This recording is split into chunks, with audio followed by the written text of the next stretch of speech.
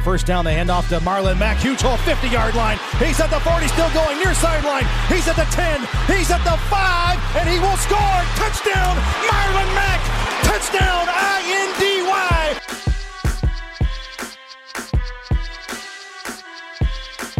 And again, it's picked off. It's Darius Leonard. Leonard with a second INT, and he's streaking down the near sideline. He's at the 40.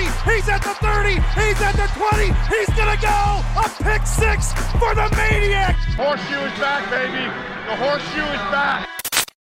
What is going on, Colts Nation? Welcome back to another episode of the Bring the Juice podcast.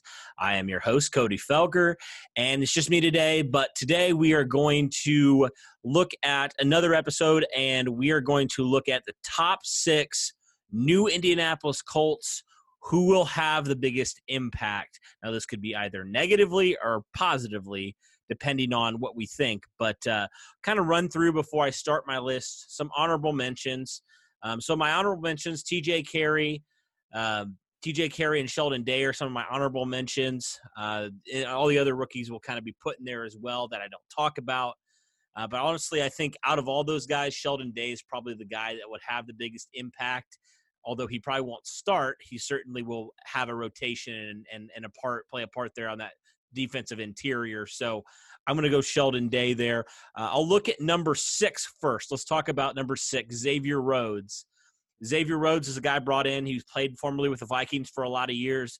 2017, a couple of years ago, he was a first-team All-Pro. So he's definitely has the pedigree and the talent to be one of the top corners in the league, but injuries and different factors have contributed to poor play over the last 2 years. So Xavier Rhodes is a guy that I think could kind of go either way. You know, he could have a really positive impact. He's probably going to start, so he probably will have either a positive or a negative impact. He might be really good or he might be really awful. And I've said it in previous podcasts. I honestly feel like he and the secondary could be the Achilles heel for this team. And a big reason why this team maybe is sitting either in playoff contention or why they're watching the playoffs from their couch. I really think the secondary is that volatile. You know, it could go either way. It could be really, really good or it could be really, really bad.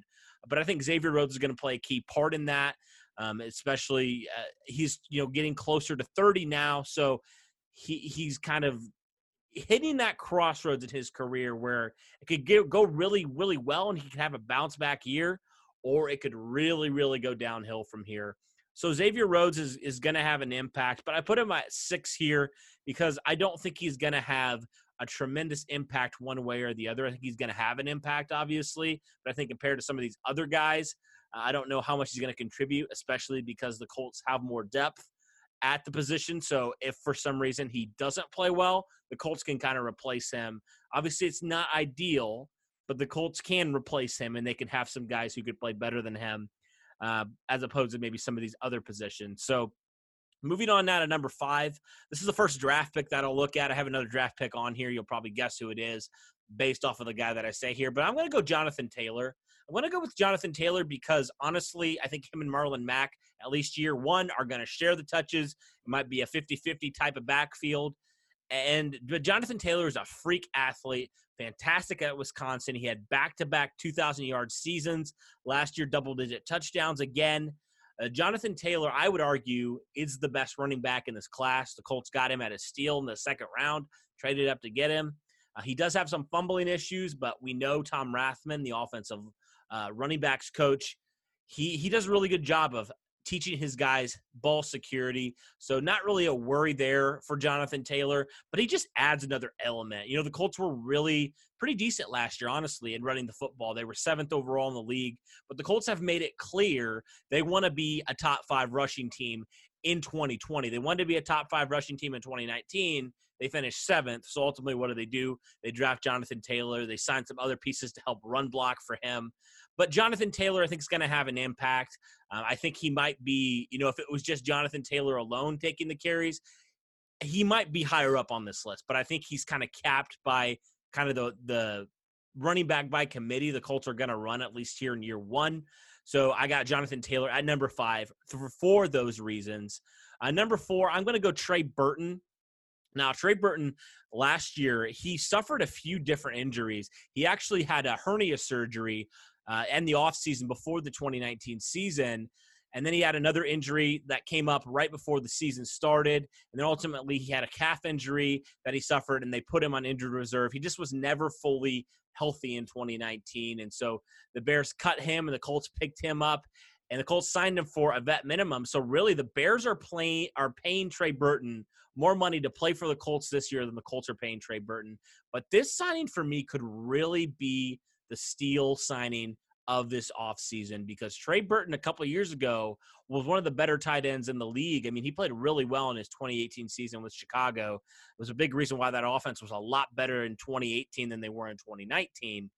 And so I think he has some upside, especially, that familiarity with Frank Reich when he was in Philadelphia. Phillip Rivers, who we know loves to give his running backs, his wide receivers, and his tight ends a lot of looks and a lot of touches. I think that could really bode well for Trey Burton, a guy who's probably the best receiving tight end the Colts have. I know Jack Doyle is a pretty good receiving tight end, but I think Burton offers a little more as a vertical threat. So Trey Burton here, I think, is a low-risk, high-reward kind of signing potentially. And again, if he doesn't work out, if he gets injured again, the Colts are not committed to him long-term, and they paid him virtually nothing. So, if it does work out and he plays really well, the Colts could extend him. He's only 28 years old. He's still very, very young. But I think Trey Burton honestly has more potential to have an impact, especially with the addition of Phillip Rivers at quarterback. So I'll move on to number 3 here. This is the next guy on my list, Michael Pittman. He was the Colts' first selection this year. Again, they didn't have a first-round pick, but they drafted a wide receiver in the second round, and that honestly was probably their best bet. And you throw in a guy like Michael Pittman at over 100 catches, over 1,200 yards last year at USC, double-digit touchdowns. And in his career with the Trojans, he dropped 5 passes. Not in a season. In his career, 5 passes were dropped by Michael Pittman his entire career. That obviously bodes so well for what the Colts want to do on offense. I think that has been a big issue that we've noticed, with the Colts wide receivers outside of T.Y. Hilton. Nobody could go up there and make a play. And he's also something that the Colts haven't had in a long time, is a big body red zone threat at wide receiver. And that is exactly what Michael Pittman is. He's 6'4", 6'5", 223 pounds, bigger wide receiver. We know Phillip Rivers loves those bigger body wide receivers, right? You think Vincent Jackson, you think most recently Mike Williams. He loves those type of guys. And I think Michael Pittman has a chance to really establish himself as the number 2 wide receiver and give T.Y. Hilton a partner in crime. I mean, T.Y. Hilton has not really had a wide receiver that can take the pressure off of him really throughout his entire career. The Colts have tried multiple times, but ultimately they have not had a guy who has commanded those double teams and let T.Y. Hilton get open and make more plays. Michael Pittman certainly has the opportunity to do that. Coming in as a rookie, I think he has a fantastic chance to make a big impact, even on day one. I really do think he has a chance. I think the Colts like what they got in him. He's a very polished receiver. For as big as he is, 6'5", 220 pounds, he's pretty quick. He's actually has really, really good body control, and I think that's going to serve him well going in to this Colts offense. Phillip Rivers is going to get him the ball a lot. I really am expecting big things from Michael Pittman Jr. here in year 1. Now I can move on to my number 2. Now, this was kind of a debate that I had in my head, like between number 2 and number 1. I think you can kind of guess who they're going to be, right? But I think for me, I got to go number 2, Phillip Rivers.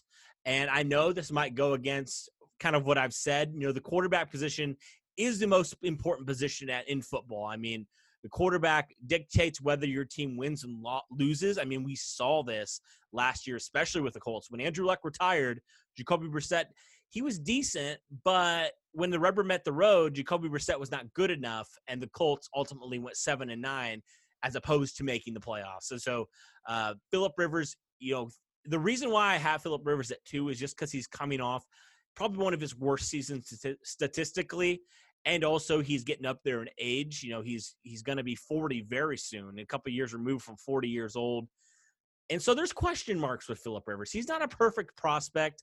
He hasn't really been a first-team All-Pro for a bit now. This last season was kind of rough for him. So it could go really well. He could revert back to his 2018 season, or he could continue his downslide a little bit, if you will, in 2019. So Phillip Rivers, for those reasons, he's going to probably make my number 2. He's got a lot of the pieces, though, which I think is why he could potentially – maybe he could be number 1, honestly. He could. He's got the offensive line now. He's got the running game. He's got some young weapons. He's got a receiving back like he had with the Chargers and Nyheim Hines. And he's got a coach who knows him very well. He's got 2 coaches who know him very well, offensive coordinator and head coach. So Phillip Rivers makes 2 for me, but I got to go number 1. I got to go to DeForest Buckner. I mean, there's a reason why the Colts traded away their 13th overall pick. We know how much Chris Ballard loves them picks, right? We know how much he values those. But so for Chris Ballard to give up that kind of draft capital to acquire a player like DeForest Buckner, that should tell you everything you need to know about how Chris Ballard feels about DeForest Buckner. The best talent evaluator in the league, Chris Ballard, was willing to trade his first-round selection for a player DeForest Buckner's caliber. So I'm expecting a lot of big things from DeForest Buckner. He was a first-team All-Pro. He's been to the Pro Bowl multiple times. And the most important thing is he plays a premium position on this defense. I mean, I think when we think premium position, we think a lot of times pass rusher, defensive end, but especially in this Tampa 2 defense, they live and die by that 3 technique. Last year, the Colts had the worst 3 technique position, I would argue, in the league. They had 3.5 sacks out of the entire 3 technique, and Danico Autry was the only one that got to the quarterback from that 3 technique position. So I think it is a huge, huge thing that the Colts acquired a player of DeForest Buckner's caliber. They only had to give away 1 draft pick, which I think is good. DeForest Buckner's still young. He's only 26 years old, and he's going to just elevate everybody on that defense around him, right? He may not statistically have, double-digit sacks. He might. He's that good of a player. He might.